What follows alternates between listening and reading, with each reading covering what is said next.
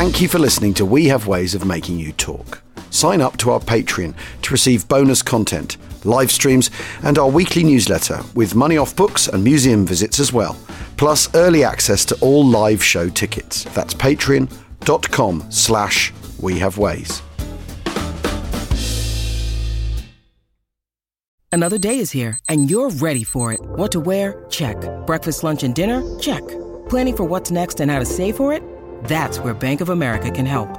For your financial to-dos, Bank of America has experts ready to help get you closer to your goals. Get started at one of our local financial centers or 24/7 in our mobile banking app. Find a location near you at bankofamerica.com/talktous. What would you like the power to do? Mobile banking requires downloading the app and is only available for select devices. Message and data rates may apply. Bank of America N.A., member FDIC. All set for your flight? Yep, I've got everything I need. Eye mask, neck pillow, T-Mobile, headphones. Wait, T-Mobile? You bet. Free in-flight Wi-Fi. 15% off all Hilton brands. I never go anywhere without T-Mobile. Same goes from a water bottle, chewing gum, nail clippers, okay, passport. I'm gonna leave you to it. Find out how you can experience travel better at T-Mobile.com/travel. Qualifying plan required. Wi-Fi were available on select U.S. airlines. Deposit and Hilton Honors membership required for 15% discount. Terms and conditions apply. This episode is brought to you by ZipRecruiter. Patience is great and all, but sometimes you need to go after what you want, especially when it comes to hiring for your business. Thankfully, ZipRecruiter makes that easy to do. They put the hustle in hiring with smart technology that finds top talent fast. See why 4 out of 5 employers who post on ZipRecruiter find a quality candidate within the first day. Try it free at ZipRecruiter.com/Spotify. ZipRecruiter, the smartest way to hire.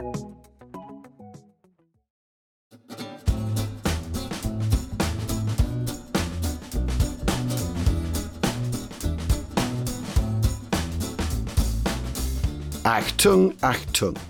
Welcome to We Have Ways of Making You Talk. Over the next few weeks, we'll be releasing some of our favourite talks from We Have Ways Fest 3, our festival from the start of September. This chat at Warfest 3 was a lot of fun, and it was called Afflicted, Why We Are Obsessed with the Second World War, in which James and I chatted with Dermot O'Leary and James May about why the Second World War has them in its grip. Please welcome James Holland, Dermot O'Leary and James May, ladies and gentlemen. Come on! Well, James, you've already bought some models, haven't you? No. Yes. Yes, I have. I've bought a Tamiya 148 scale Heinkel Salamander, which I can talk about, but I wouldn't advise it. Oh, go on then. I mean, if there's one place in the world... Your safe space, James. Well, okay, let's keep it brief. It's a people's fighter developed very late in the Second World War to exploit new jet engine technology, which some people would argue was a German invention. They certainly made it fly first. And despite being a jet aircraft, it was largely made of wood because they'd run out of aluminium, which was our fault because we won, and that's why we're here. There you go. That was a very good summary, wasn't it? I think Can't fault it. Pretty slick. Yes, but back to your question about the affliction. I hope I can say this because, as you've already said, we're in a room full of similarly afflicted people, so we're amongst friends. And I don't have experience of the other situation in which this happens, but I know how it goes, so I'll start and say, my name is James May and I'm obsessed with World War II.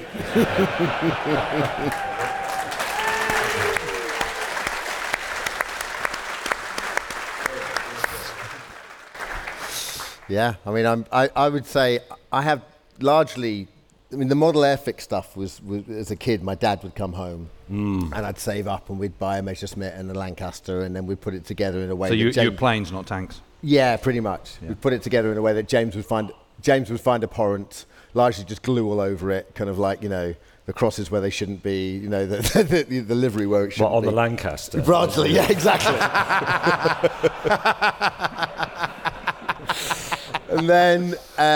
And then it was comic books, so I got really sort of heavily into Commando and Warlord until my dad picked up Warlord and went, no, I'm not letting you read this, quite rightly.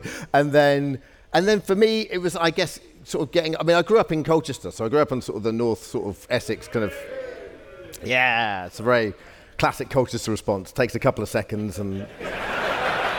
We're not entirely sure of ourselves, but and sort of South Suffolk. So I grew up with all those lovely sort of airfields up that way, and there was still so many American air bases up there as well.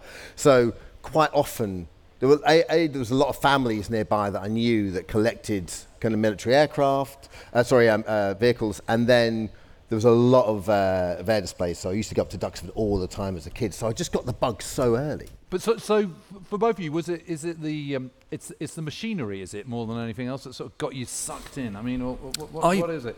Well, I think when you were talking just then, it sounded like we'd grown up in the same house, but I'd never noticed you when I was a boy. But but it was yes. It would have been some time before me, I imagine, James. That's probably why. Sort of like you'd have left and gone to university, come back, been in work a few years, and then I'd have been like an accident. Well, what's it like? I think it's really nice we've let a kid on the stage, to be honest. Agreed. But I was going to say, I think for me this is the aeroplane side, by the way. This is isn't it? I think that's fair. We're aeroplanes, they're tanks. Yeah, absolutely. Yeah. Well, no, I would definitely, if it's modelling, I would definitely have naturally gone to planes. It's just that when all this started, there was everyone was doing tanks, and I kind of thought, well, I've got to have a go at it. Yeah, well, so I did make that Panther. You did make that Panther. You very sensibly did a knocked out Panther, so it didn't matter how. Knocked out by the Sherwood Rangers. Yes, of course. But who else? Anyway, can I go on with that? Yeah. Go on. Having been born such a long time ago, I'll just have to pause for a minute and think what it was I was going to say. So for me, it started. You have to remember when I was born. The end of World War II was only 18 years ago. God, and when was that? 2 years before you, I think. Right, yes, I think so. Yeah. It was. I remember the first time I saw an Airfix model. Obviously, they were still in the bags then. And yes, before somebody shouts it out, they were 2 shillings.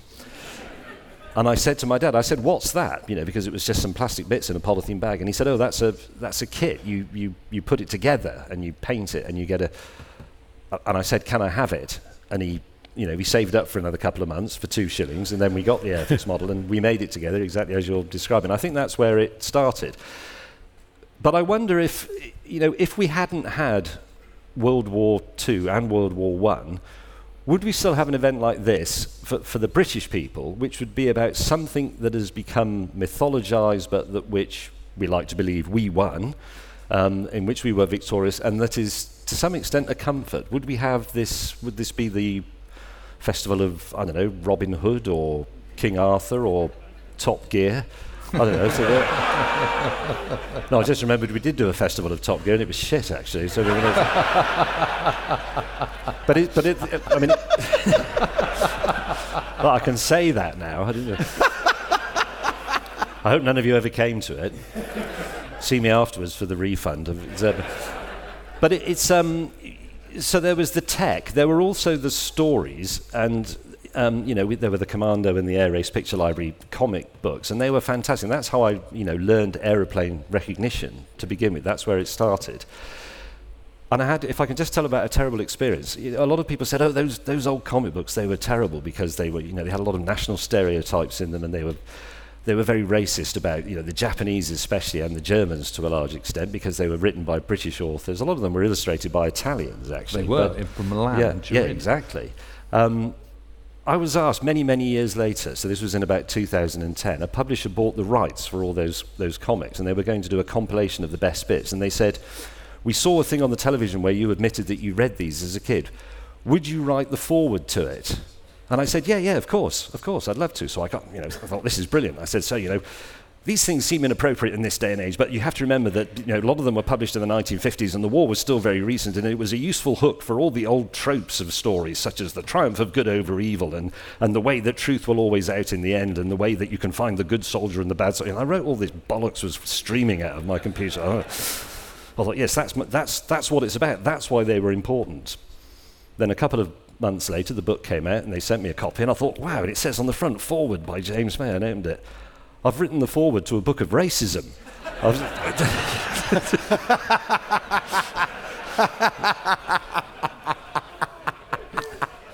So we've all done it. Yeah, we have. But you have to. I think you have to understand them in context. Yeah, of course. We were innocent. We were 10-year-olds reading those things. Yeah, but it was all Sergeant Bob Hardcastle had been in the desert for 2 years when rookie Charlie Dusty Miller turned up, all this kind of stuff. And cute little story. It all seems pretty innocent to me. Yes, and the rather pompous sort of rather upper class. And so Germans officer. are going Gott und Himmel every time they die. Not racist. IE. They did a lot of that. IE. IE. That's when they're dying, Jim. IE. No, I know. I'm just thinking whether the Germans did say IE or whether that was more Italians than Japanese. No, Germans did a bit of IEing. Yeah. No, I thought the Germans said, we are hit. Did that too, yes. That happened a lot. The first German words I knew were Achtung and Himmel. I mean, and I've got German friends. There were, in Warlord, there were always quite a few stories where the German was the central protagonist as well. Yeah. And there's a couple, you do weirdly learn history. There was a couple I remember there was a couple of Ethiopian stories in Warlord, and I remember then going, as a kid, well, that's interesting. I didn't know that from the Second World War, and then you sort of... And then have a little nugget of information on the back page, wouldn't they? Yeah. Likewise on the airfix instructions. The airfix... Those airfix instructions are basically how I learned about, what an aeroplane is, how aeroplanes were produced, what they were produced for, and there's some of it, I'm sure, that is basically the sort of the junk DNA in my brain is the stuff from airfix instructions. And the Tamiya ones too as well, which are always incredibly instructional. If you want a brief canter through German tank development, you could do a lot worse than buy... What's the Tamiya kits? Just the Tamiya kits, yeah. It's 1 good to 35. Stuff. It's good stuff. My father was a paratrooper at the weekends. I mean, could there be anything more absolutely incredible when you're 5? One of my earliest and keenest memories is going to, and I can't remember where it would have been, to see Dad do his balloon jumps with his squadron or whoever, or with his, I think he was in the brigade HQ by then, but whatever. And we would go, and the balloon, he'd get in the basket, and the basket would go out, and he'd jump out, and then he'd run over, and I remember him. I tried to pick cool, up. Isn't it? I remember trying to pick his reserve up, and of course it's got a red handle on it, but and he goes, not the red handle, because that's got a 50-foot spring and can press down like that to fire the reserve out. And I'd have gone pinging across Salisbury Plain, and I remember that really, really keenly, and that sort of stuff. And again, an airfix is the gateway drug to the hard stuff, the Class A Second World War stuff. Maybe it's the glue as well with the airfix. Oh yeah, definitely. Maybe. But you can't beat seeing something that's real. And I remember at a very early age being invited up to Lark Hill to see the Lark Hill Open Day, where basically they just lined up every bit of gun and self-propelled gun they possibly have, and then would just fire it, and these huge explosions on the horizon. I mean, it's the 70s. Live firing for you to watch. It was absolutely amazing, and I completely forgot about it. I just remembered it the other day, and it actually, I think that was quite a big moment, because after that, I was really, when I was a kid, I was really into it. Then I got bored of it in the teenage years, and then it was seeing the Spitfire when I was playing cricket. I mean, this is really you being bitten me. by the radioactive spider, basically, isn't it? Yeah. This is your Spider-Man origin story. Yeah, it is really. They've all heard it. Tell it again. Well, I'll tell it then. I was at the crease. I was batting. I was on 99 not out. 99 one out. It's a glorious afternoon. And I was just lined up a beautiful cover drive through cover, and I was about to go to 3 figures when suddenly this incredible sound from over mid-wicket, and I looked up, and there was this thing of rare beauty and just the shape of it, and it just seduced me instantly. And it was, of course, a Spitfire. You said to the umpire, "What's that?" I said, "What is that?" And the umpire said, "That's a Spitfire, you twat." Oh, magnificent. Did you get to 100? No, I was. That was a lie. That was just... Right. Is that story embellished over time? Ever so slightly. Just a little bit. He was in the pavilion, he was out. Yeah, there wasn't an umpire in sight. Didn't even see it, just heard it go over. Heard it, what's that? He was on the toilet at a cricket match. I mean, this is the thing, though, because I mean, it's interesting you said you lost interest when you were... I did go through a period of trying to be interested in other things. It didn't work. And really trying to park it and, for God's sake, read about something else. And I went through, I think, probably a decade of that, of really trying to go... The world is giant and interesting and full of amazing things and all other extraordinary dramatic stories. And, you know, maybe khaki isn't so cool and all that. And I failed. But it's exhaustive. That's the great thing about it. Yeah. And obviously it's a world war. But the fact that whenever you see like a trove of swords from the Iron Age, I feel so happy for those archaeologists who have found it, because they've found something new to discover that's so difficult to discover. Well, the great thing about the Second World War and the interest in it is it constantly evolves. So you're always finding out new stuff. And the facts and figures that you thought were relevant and accurate 20, 30 years ago aren't necessarily anymore. And that's what I love about it. Like, you know, I was born 30 years after it, and I hit 30. Band of Brothers came out, and I watched it, and that was you know, I was well into it even by then. But that was the moment I went, Jesus, hang on a second, I'm 30 years old. And I was born in 73. This was 30 years before this. Was properly going on in 43. So when did you see your first Spitfire? Oh, good question. For me, it was more... no, that would have been later. I came to those later, because the stuff I would have seen in the American Air Base was with the Mustangs, basically. That would, you know, you'd see them from time to time. So Spitfire came later, but that's where, you know, I really caught the bug as I got older when I was able to meet the old pilots, and the old pilots were just so incredibly, you know, now they've kind of pretty much all passed, haven't they? But I got to spend time with Jeffrey Wellham, who I'm sure you all know, and Jeff wrote this incredible book, First Light, that James, you were so sort of helpful with and responsible for. And the great thing about Jeffrey was, you meet Jeffrey at 92 was the same as Jeffrey as 22, basically. There was a real sense of arrested development. So you would get Jeff and he'd go, it was like the Second World War version of Tony Blackburn, who I love dearly and I work with, right? So, but Jeff was like the Second World War's Tony Blackburn. You would get Jeff and he'd go, oh, my dear boy, let me tell you about it, the clink of the Bowser and beers with the boys. And it was so marvellous, wasn't he? But he was very young at heart. Whereas I got to spend the whole summer with Tom Neal, and Tom was a completely different figure, where Tom was quite a sober student of war, and Tom would go back and kind of, you know, I remember him telling me, I'd sort of kind of romanticize a story or a question, and Tom would go, oh no, my dear boy, that's completely wrong. And there was a real sobriety about Tom, wasn't there, about how he looked at... Yeah, I just remember talking to him about the Battle of Britain and saying, you know, he was in 249 Squadron, they flew Hurricanes, and I said to him, you know, did you ever have a shortage of Hurricanes? He went, never. He said, every morning you'd wake up and there would be a whole new load of Hurricanes. Where they came from, nobody knew. It was absolutely fantastic. And I've got to say, it was childhood obsession, Lark Hill, models, Commando comics, interregnum, went off it, came back to it, cricket match, Spitfire, then got totally afflicted, had to sort of know everything about it, and then met Jeff Wellham and Alan Wright and talked to them, and that was just like, oh my God. So you start off with the machine, and then you go onto the people, and these, you know, to be sat in a pub in Cornwall with Jeff Wellham holding a pint and an ashtray, because that's how long ago it was, and going, so here's me and my Spit, and there's this ME, and you know, and you just think, oh, that's what I want from a Battle of Britain pilot. That's what I want from a veteran, you know. And to think that he was there and he did it was just, at that time, it just seemed so completely incredible. I then rushed around hoovering up interviews with everybody, and so it went from machine to the human experience. I still think the human experience is what really drives us. Yeah. But I mean, it's interesting. But within that framework of kit. Dermot, a moment ago you said that it's always offering something new. We spoke, and I don't know if it's gone out yet, but Kevin Heimel's on the live cast the other night. So Kevin Heimel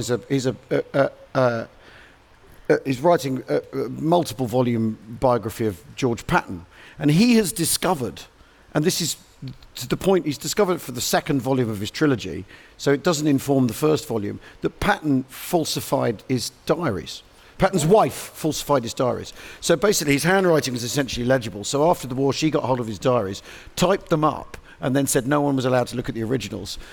And two of his staff officers Till also... 2015. Till 2015, exactly. Two of his staff officers also put new stuff in. So they'd be like, well, they put in their beefs with people that have since been relayed as Patton's thoughts and feelings, even to the point, and the really brilliant one is, there's been this ongoing thing from a diary entry that Patton predicted the Ardennes offensive and that he'd had some mystic vision. And the other point Kevin makes is, a lot of stuff that's been said about Patton is he's such a genius at reading the battlefield, and actually what he's doing is reading Ultra. He's reading the encrypts. He's not got some mystic Meg sense of the battle. He's just reading the German stuff, you know. But for the Battle of the Bulge, she changed the date on a diary entry. So it's him on the 27th of December going, well, you know, they've left themselves in a real pickle if the Germans try here. And she moved it to earlier in the month to make it look like he'd predicted how wrong. Can you believe it? Can you believe it? No. And that's been set in the history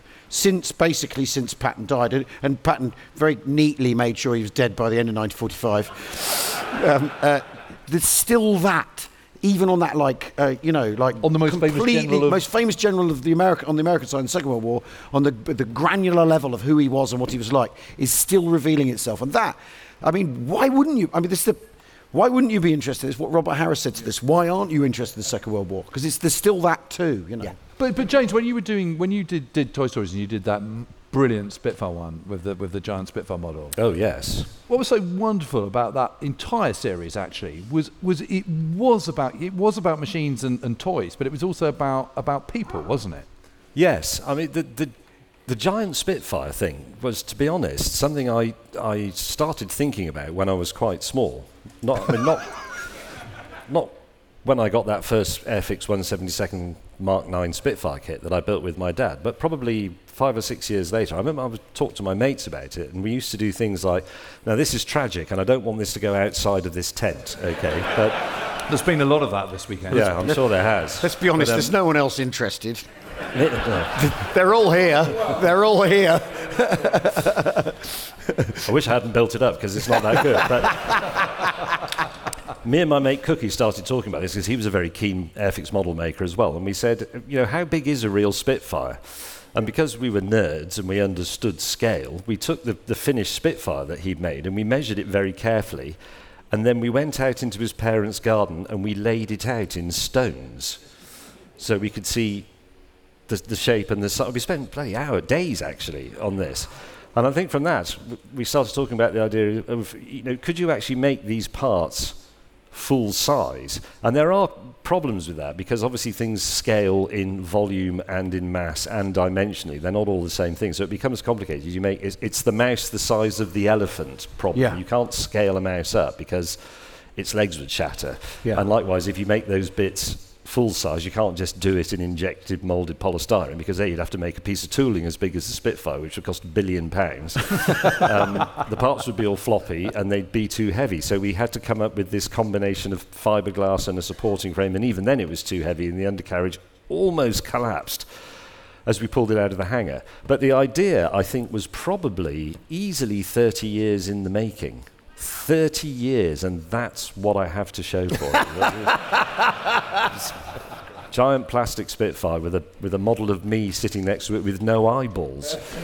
But what we haven't mentioned yet, is movies, and we've all. I mean, you wrote a book about it, but you know, watching war movies on Saturday afternoon in early November. I mean, we've all done doesn't get any better, does it? What else is there to do? Well, in the 1970s, nothing. I mean, what was that's silenced us, isn't it? Well, no, you're just trip down memory lane. I mean, can you remember the first war movie you saw, Dermot? Well, weirdly, the first war movie I probably saw with my auntie was Sound of Music. And that was, which sounds silly, but in actual fact, it was the first time I probably saw uniforms. It was the first time face to face with the horror of the Nazi regime. Yeah, right, it was the first. Well, it was kind of insidious, right? I mean, it's kind of like, you know, it's like you laugh, but there's a, you know, the dark undertone of that's really interesting. When I'm 16, going on 17, I'm going to have to join the Wehrmacht. Yeah. So every weekend was up with my auntie in northwest London, big Irish family, and we'd you know, Sound of Music was she loved the Sound of Music. This is awful because I've always refused to watch The Sound of Music because I thought it's not a war film, therefore I won't bother. But it turns out that it is. Great undertones, yeah. Really? First time I ever went to Berchtesgaden, I landed at the first time I ever went to Berchtesgaden. First time I ever went to Berchtesgaden. I go there regularly just to go and hang out at Hitler's house. But the first time I was there, I got a taxi from Salzburg to Berchtesgaden, which is only about 20 minutes or something. And the taxi driver said, yeah, you know, I just saw Sound of Music for the first time ever the other day. And I said, oh, that's amazing. What did you think of it after all these years? And he said, well, I'll tell you what. He said, where they were heading off in the end, they were going straight back into the Reich. So good. Oh, brilliant. And then actual war film, it was the two, basically. It was The Great Escape, obviously, and then it was Where Eagles Dare, which I loved. It's got a helicopter in it, though. Yeah. That's why I was on the side of stage, you were in a helicopter. I was like, they were lied to me in that film. I'm afraid they did, about many things. I'm wondering what else, since you've made that revelation about Patton, what else about World War II actually isn't true? Was there a Battle of Britain? Is that true? Well, when did it start, James, the Battle of Britain? Well, that's debatable, Did it start 400 pages into your book about it?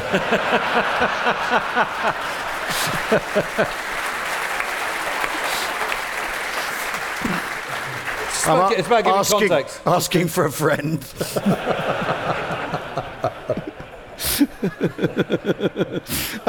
Well, I mean, it's a bridge too far, isn't it? Let's be honest now. And I mean, I have written about this, but it's my memory of going to see that is also a big driver of my interest in the Second World War, because my father took me. We didn't go to the cinema together, or I don't remember going to the cinema with him apart from on this occasion. And he went because he knew people who'd been in the Battle of Arnhem because of his bit of soldiering, and one of his NCOs was at the bridge in the schoolhouse with Eric Mackay fighting there, right? And so he'd obviously gone to make sure that the film was telling the truth, right, rather than enjoy himself. Although maybe that's the same thing. They're not necessarily either or. And I remember that, you know, and you're probably all familiar, that they didn't have Tiger tanks in that film, obviously. And anyway, there weren't Tiger tanks on the day that piece of action is depicted in the movie, but that's another story. There were Panzer IIIs, but... You're nothing like your dad, obviously. No, well... The apple hasn't fallen that far. But basically, they used a Leopard, a 60s German tank, and it's the tremendously dramatic scene where they bring up the pit and everything, and they can't stop the tank. And he did turn to me in the cinema and say, "It's the wrong bloody tank." And I you know, I'd have been 8 or 9 or whatever. It's like just destroyed it. What's that got to do with me? Everything, as it turned out. But I mean, for me, that film, what was brilliant was because Dad had known some of these people. There's this absolute direct connection with reality, and this completely you know, the event is presented as bonkers in the movie, and there's no doubt that it was. And I think the other really wonderful film in that thing in that film is that all of the parachuting scenes in it, all of that stuff is real. They really are all. They did do this enormous drop with one of the parachute battalions, you know, from Dakotas, and they built gliders. They built Horsa gliders, models of them that did lift off when they taxied with them, and then they obviously. But the Battle of Britain was similar, wasn't it? The movie, The Battle of Britain. They, you know, but Bouchons. Yeah, but my point was that there was, like, you know, there were. Yeah. There were lots and lots and lots of them. Yeah. The great thing about Bridge Too Far as well, it's just a series of beautiful vignettes, so you can easily, when it's on, and you just happen to turn on. Yeah, you can go off and make a cup of tea and come back and Elliot Gould, you know, putting together that bridge, going, oh, fuck it, I'll have watch this. But what about the Germans as well? Yeah, all that. Yeah. We were talking about First War film. I'm pretty sure, in fact, I know that the first one I saw was Battle of Britain, because that came out in 1969, didn't it? And I was 6 years old. And I remember very distinctly being out playing in the street with my mates on bicycles, and my dad coming out and saying, right, we're going to the cinema. I didn't really know what that was. And he said, we're going to see Battle of Britain. And I knew that this film was coming out because there'd been a huge amount of hype about it, and everybody had been talking about it. So we went off to the cinema, me, my dad. I don't think my little brother came, but maybe my mum was there as well. And I found it, I was a bit squeamish as a kid, a bit timid. And I found it terrifying because they turned the volume up really loud in the cinema, and it was packed, and it smelled, obviously, because it was the 60s, and everybody had a fag on, and nobody had any deodorant and so on. But it was very, very noisy. And there's a bit in the aerial sequences where that German bloke's face explodes. Yeah, the tomato ketchup, which is utterly unconvincing when you watch it now. But when I saw it then, I was so horrified that from that point on, every time they showed the interior of a Heinkel, actually a Casa 111, I hid behind the seat. So I missed quite a lot of it. And then, of course, it was a long time till I could see it again, because the first time you could watch it at will was when it was on VHS, which I think was in the 80s, wasn't it? Yeah. And very occasionally it would be on Sunday afternoon, on usually on BBC Two, I think one of those filler things. You'd always get Battle of Britain or 633 Squadron, especially if the cricket was rained off. So I remember never being interested in cricket, and in the summer thinking, I hope it bloody well rains, because we might get Battle of Britain or 633 Squadron. But one of the things that, I mean, talking about, having the wrong tank in a film, one of the things that annoyed me is I learned quite quickly, because I'd started making Airfix models, that yes, the BF-109s in Battle of Britain are wrong, because there weren't any. So they're Hispano-Bouchons, they've got the wrong engines, the nose is wrong, all these other things. But what annoyed me the other day is, I can't remember what I was watching, but it had a CGI sequence in it that showed some aeroplanes, not even flying, they were parked, and they showed a German airfield, and in CGI, they'd put Bouchons on the airfield, because that film has been, I'm sorry, I know it's not that important in the but that film Battle of Britain has been so influential that people think that's what a 109 looks like, and it doesn't, because it's got an inverted V12 with fuel injection, not a Merlin. Get a bloody grip. Right now, thank you. I mean, listen to this. If we could hand out burning torches, we could now march on. There he is! We'll return with more of this talk after the break.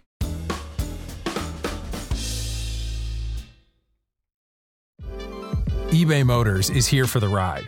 With over 122 million parts, you can make sure your number one ride or die stays running smoothly. Brake kits, LED headlights, bumpers, whatever your baby needs, eBay Motors has it. And with eBay Guaranteed Fit, it's guaranteed to fit your ride the first time, every time. Plus, at these prices, you're burning rubber, not cash. Keep your ride or die alive at ebaymotors.com. Eligible items only, exclusions apply.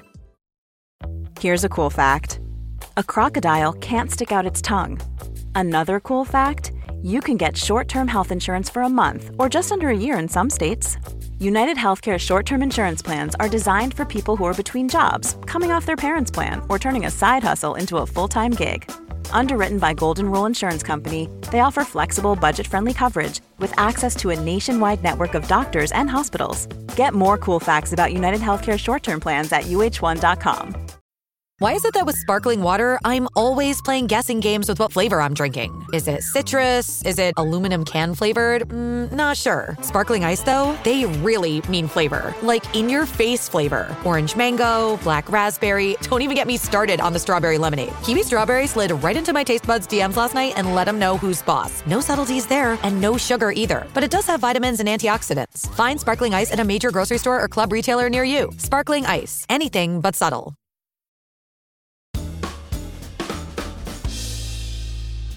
Welcome back to We Have Ways of Making You Talk. One of the interesting things with being interested in this, however, is that there are a lot of jokes about middle-aged men being upset. There's that meme going around Twitter at the moment. When a man enters middle age, he has to decide whether he's going to be interested in the Second World War or smoking meats.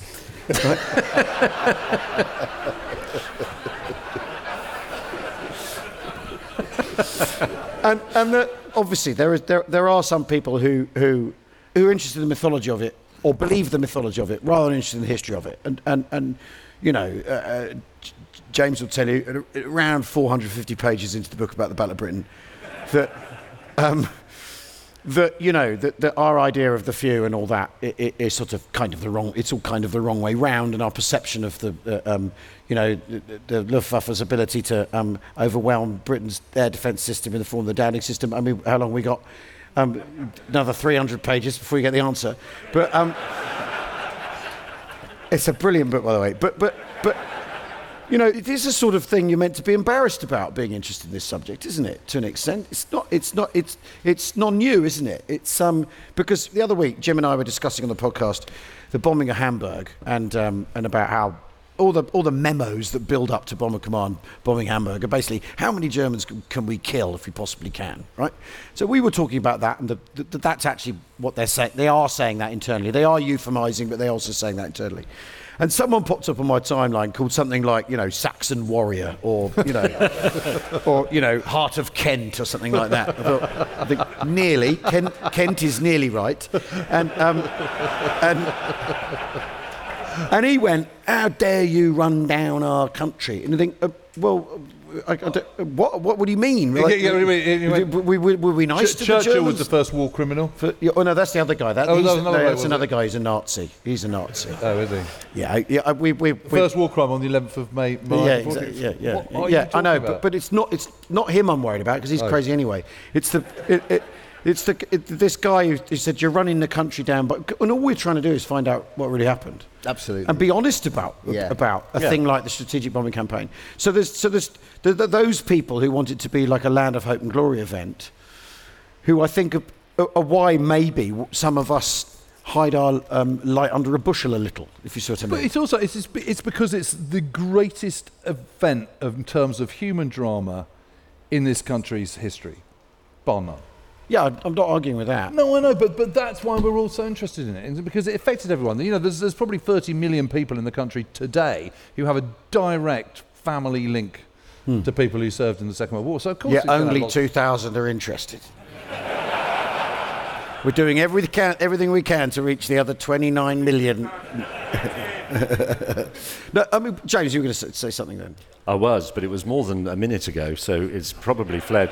No, we were going to say there is a difference. I know what you mean about the Union Jack underpants, 2 World Wars and 1 World Cup things. Yeah, your face goes a bit red in the sun and then you're in hospital type person. But there's a big difference between the people who use World War II as a convenient form of jingoism, which is now, would have been necessary at the time, I'm sure, but it's irrelevant now. And those people, I'm absolutely sure this tent is 100% full of the other type of person who is effectively a historian manqué, if you like.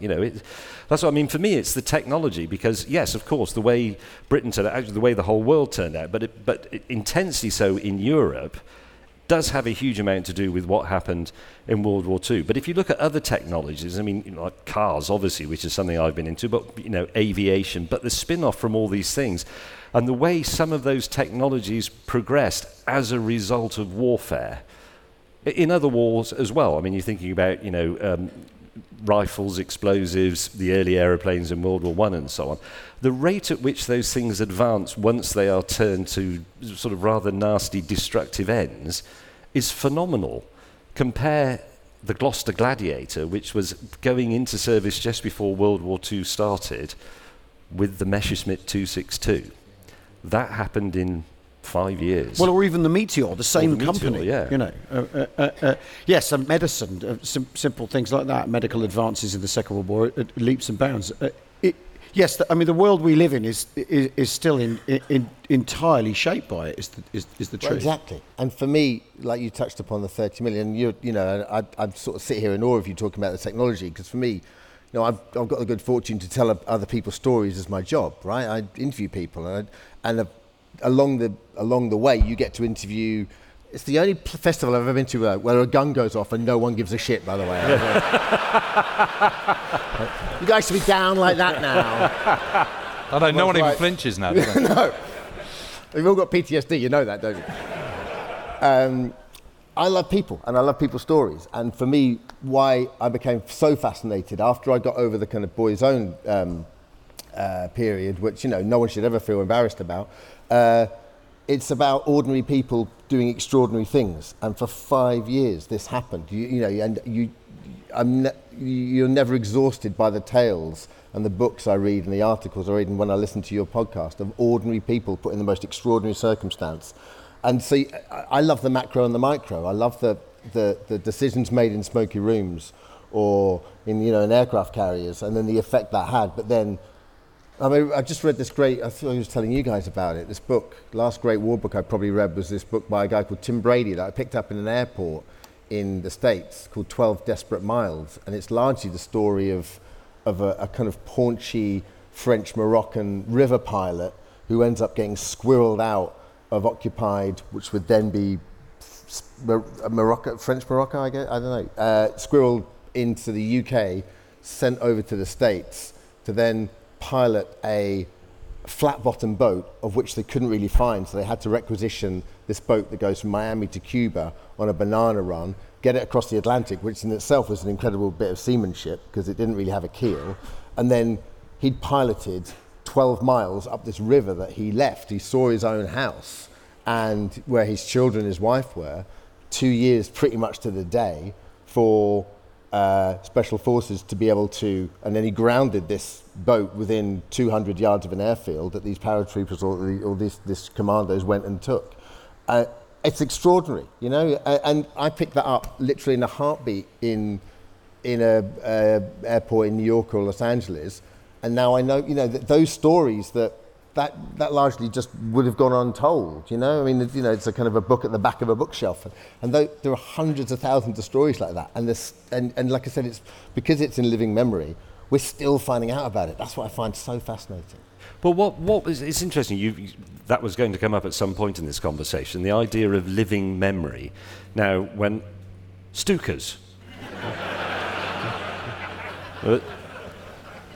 when I was a university student, so that was back in the first half of the 80s, amongst my friends, there were still people who had First World War veteran grandfathers.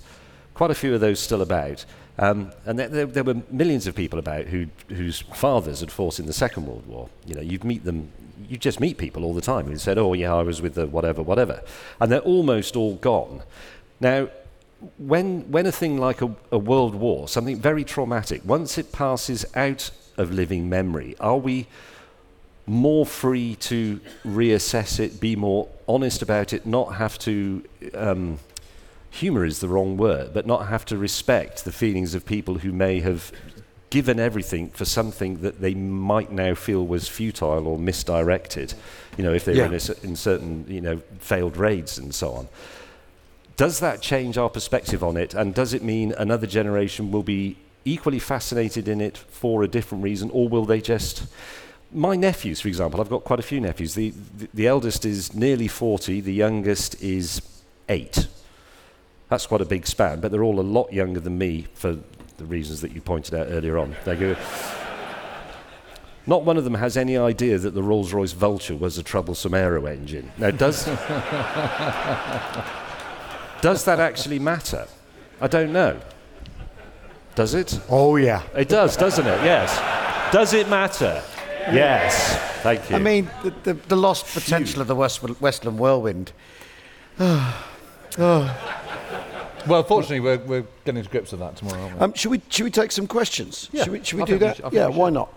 Yes. John is going to run around with it. John's going to run around with a microphone. Where should we start? Token American here. I've really appreciated your kind of maturity curve of the Afflicted. Starts with the kit, moves on to the human experience. Where is that curve now for you?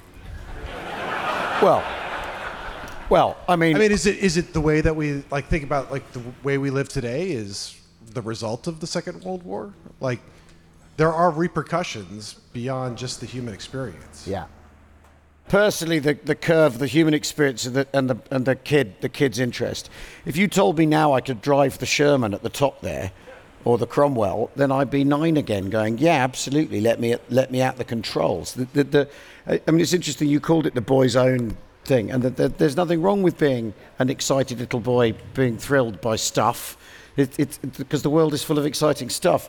So yeah, I mean, that never goes out. I think that light has not gone out in any. I think I can speak for all of us on this, in any of us. You know, you've flown. You must have flown in a Spitfire, James. Yeah, not by myself. No, not by yourself. No. Dermot, you've been up in one. Spitfire several, and then about 2 months ago, I went up in the Hurricane. Oh, you bastard! I know. So there you go. That answers your question. Well, Guilty as charged. I'll take that. No. I have an open invitation to go up the Hurricane Heritage. Yes, I've got an invitation. Yes, it's with White Wolfram. Yes, indeed. And as we know, it was the most important aircraft in the Battle of Britain. And we're not having a debate about that. That is simply a fact. Quite happy to have that debate, though.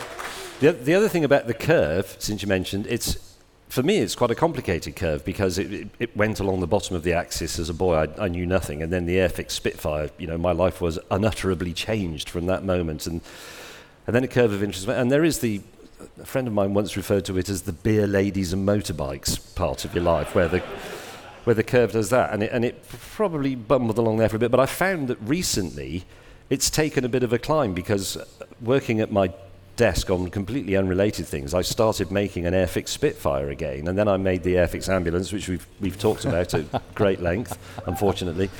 So I think my curve, the shape of my curve, is actually like that, and my interest in it now is not so much the sort of the mythologized heroism of the commando war stories and so on. It's now the tech and the tech. It's Piper J7. The Hurricane did fly over yesterday. It's one of ours. James? What? Did it? Oh, where was I? Oh, yes. So the curve is going up again now, but for me the curve is about the development of technology and the very, very, very far-reaching effects of it on everything from material science to aerodynamics and aero engines. But Dermot, you've had your, you've had your experiences of reading Commandos and War Picture Library and all the rest of it, and then progressing to real-life Spitfires and marrying into a family of a great war heritage in Norway. Yeah, that's interesting. And now you've written a book about it. Yeah, my wife is Norwegian, and her father is now 91, 92, and remembers Oslo being occupied. And he drew the shore when he was about 11 or so. There was an internment camp, and they had their lunch, and they were going to chuck their lunch over to the prisoners, and he drew the short to go and basically abuse the German into chasing him away. So this guy ends up shooting at him as his mates then chuck their lunch over. And there's I don't know if anyone here's been to Oslo, but there's an incredible resistance museum, the Defence Museum in Oslo. It's brilliant. And at the very front, basically the Victory Day. There's a sort of this big kind of poster, I suppose, and then the entrance and the exit are over it, so you can see this whole panorama of King Johan's Gate as the king comes up. And there's two Americans there that were talking about it and said, "Gee, it looks fantastic, and it's what an incredible day it must have been." And then my father-in-law, in his very kind of Norwegian matter-of-fact way, went, "Yes, it was, and I was there. You can see me just in that." And then they sort of minds are absolutely blown. It's extraordinary. Yeah. But unrelated, So I'm signing after. I've done 5 books about my cat, and I really enjoy writing for kids. And now you've done Linus. And now I've done this book that James Wings of Glory sort of helped me with. Yeah, so I've now set some fiction in the Second World War. So unbeknownst to us, animals are fighting on our behalf, and I have a Swift that signs up to fight in the Royal Bird Force, who comes over from the Congo to fight in Fighter Group 11, but him and his sister, but they won't have him because they're Peregrine Falcons and they're very much the Blue Bloods, and so he ends up in the squadron with a magpie who steals everything and an owl who won't get out of bed before 8 o'clock. But James is very kindly, and we've worked on a few things together down the years, and I've set it around Battle of Britain Day, so I've tried to kind of keep historical context. But it's quite a difficult thing to do because you're writing children's fiction, but war's the backdrop, and there are certain things you can't ignore with war. So I found that a really interesting. Well, it's an absolutely charming book. It really is lovely. It just completely works on every level. So. Yeah. But to go back where my arc is, it's still trying to find stories. I mean, I did a show a couple of years ago which wasn't perfect, but but there were little flashes, and I got to interview, and you guys really, because I've only interviewed her for half an hour, and we probably only used 4 minutes of it. But her name is Renee, and she is now in her 90s, and she is pretty much the only civilian to be evacuated, certainly alive, to be evacuated during Dunkirk. And we were in touch with the Little Ships Society Association, and we wanted to find out about a couple of stories with the Little Ships.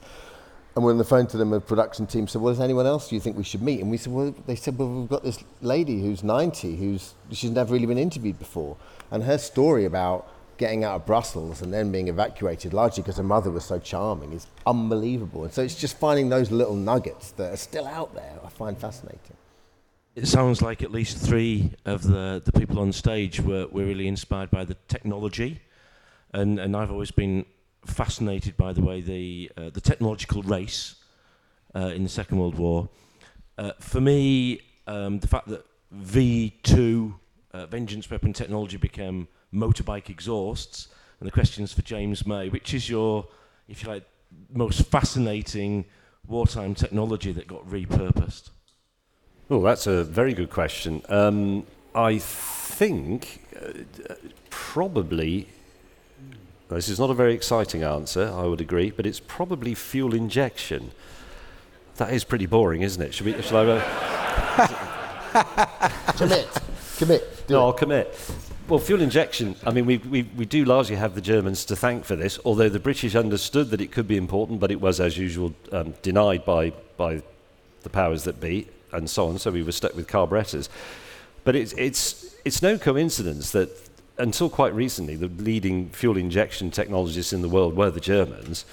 It's basically Bosch and Company, and that started in the early 1930s, when they were working on fuel injection systems for 2-stroke diesel engines for aeroplanes and so on, which gave them a huge head start. We got a much better one because we ended up with better petrol. But that technology served them very well. And ultimately, when I ended up writing about cars, there was always this argument about, we've got to have unleaded fuel, we've got to have this and that and the other, and it's going to destroy cars and it's going to make them terrible. It remains a fact that every supposed barrier that's been put in the way of the car, catalytic converters, unleaded fuel, safety standards, and even now things like ULEZ, passenger protection, pedestrian protection, and so on, they all ultimately actually improve the car. And one of the great improvements to the car was the need to reduce emissions and fit catalytic converters, which meant that you had to abandon the carburetor, especially in small cars, and everything went over to fuel injection. But we owe the fact that we were that far ahead with fuel injection technology to what Germany was doing in the 1930s, I think. Otherwise we would probably, especially if there hadn't been a war to accelerate that process, we'd probably be at least 30 years behind with our cars. Yeah. So, wow. All that immense human suffering, but your Fiat Panda's slightly better than it would have been, fortunately. Do we not need to be grumpy old men about the Second World War? Is it more important that the youth find out what happened rather than, as I discovered, my 16-year-old boy looking at me as I ranted about the eject moment in World on Fire, without wishing to steal your thunder? And he said he'd never seen me more angry. At least he was learning about the Second World War. So is it about the storytelling or the accuracy, do we think? Well, you can start with the storytelling and then sniff out the accuracy for yourself. But you're right, that was probably the most atrocious moment in British broadcasting history. It was completely unwatchable. And I've been responsible for some of the top 9 terrible moments, but that was... I mean, you know about this World on Fire? They had a scene where these night fighters go up in Hurricanes. These guys go up in Hurricanes as night fighters, so... and they managed to find a Heinkel, and they engage it, and then one of them is shot down by the Heinkel. And as he's going down, the other Hurricane pilot cries, "Eject, eject. Stephen, eject." No, but can you believe it? I mean, it is unbelievable. They've redubbed it because we tried to get the clip for Gurglebox tonight, and they've redubbed it. Clearly, we are one of the most influential. Absolutely amazing. Imagine getting that wrong. How easy. That far, you've got to go out of your way to get that wrong. You've got to be... I mean, that's criminally ignorant, isn't it? I mean, how could... But I'm not sure they should have been allowed to redub it. It's like I think you shouldn't be allowed to delete or edit tweets. You've got to stand by what you said after your 3rd bottle of Chablis, because you did say it and you effectively published it, and you've got to own it. And I think if you make a film and say someone's got to eject from a hurricane, you should be held to account for all time for that. That's important. That is in itself part of the process by which we understand the history of World War II and of aviation, is by people getting those things wrong, I think. Eject my arse. Sorry, it should be good afternoon, my arse is the correct phrase. What is for all of you, what is your favorite theater of operations during the Second World War? Thank you. Sweet question. Favorite theater of operations?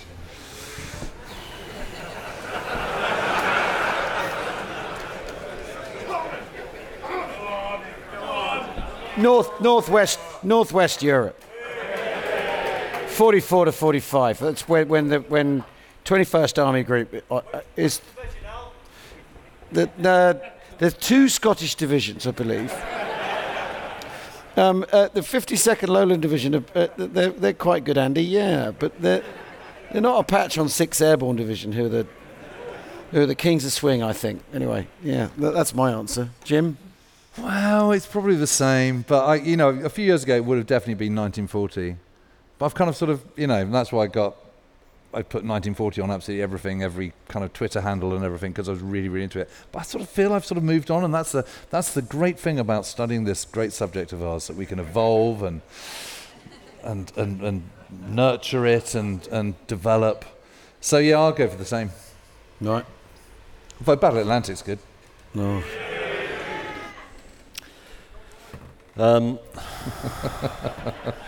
There's a lot of this stuff I don't know anything about whatsoever, so I'm going to say... Snap!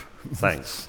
I'm going to say my favourite is European air war, mainly 1940 to 1943, but I'd also reserve a little bit for the air war over and around Japan, because I'm a big fan of the Mitsubishi A6M0, and I love it, so yeah. I go through sort of periods, so it's invariably for me it's like whatever I'm reading about at that current time, I get a real deep dive into. So at the moment, probably Battle of Britain. If you asked me a year ago, I'd say the Battle of the Atlantic absolutely fascinates me. Yeah. Whee! All right, Union Jack Underpants, how's it going over there? No, I agree with you. The Battle of the Atlantic for me is fascinating, and going back to macro, micro stuff that was going on in the war rooms at the time, and then the decisions that were being made, and how that impacted the convoys, I find absolutely fascinating. I'm afraid that's probably all we've got time for, isn't it? But you have a bigger R than that. Are you chaps happy to sign books? Yeah. Yeah, great. Ladies and gentlemen, a huge... Said it depends who they're by.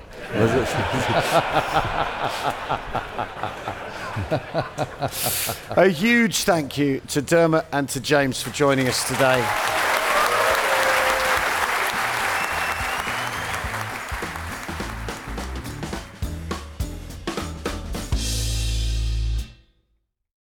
Hello listeners, it's Anita Anand here from the Goalhanger sister podcast Empire, which I host along with... me, William Dalrymple, and we are here to tell you about our new series on the Founding Fathers, the men who made America. We wanted to look at the men who actually founded the country, who dreamt the dream, who wrote the words upon which a country would be born. What were they like? What made them do what they did? What did they actually believe in? And how did they come to play the role that they did in the American Revolution and the creation of America? What really interested me about this was the contradictions. I mean, we expect these men to be great figures. We've seen the portraits in the galleries. We know the faces from the banknotes, but they're deeply complex figures. But in that blend of contradiction and intellectual power and writing genius and curiosity and raw ability lies the nuance and complexity that allows us to understand them. And the United States is in many ways a reflection of them, their beliefs, their experiences. These are the men who wrote the Constitution. These are the men who created the federal system. In every way, they are totally fundamental to what American politics looks like today. It all goes back to this extraordinary group of men. Yeah, and they have rip-roaring yarns as well, let me tell you. So if you want to know why America is the way it is and who the men were who made it, you can listen by searching Empire wherever you get your podcasts.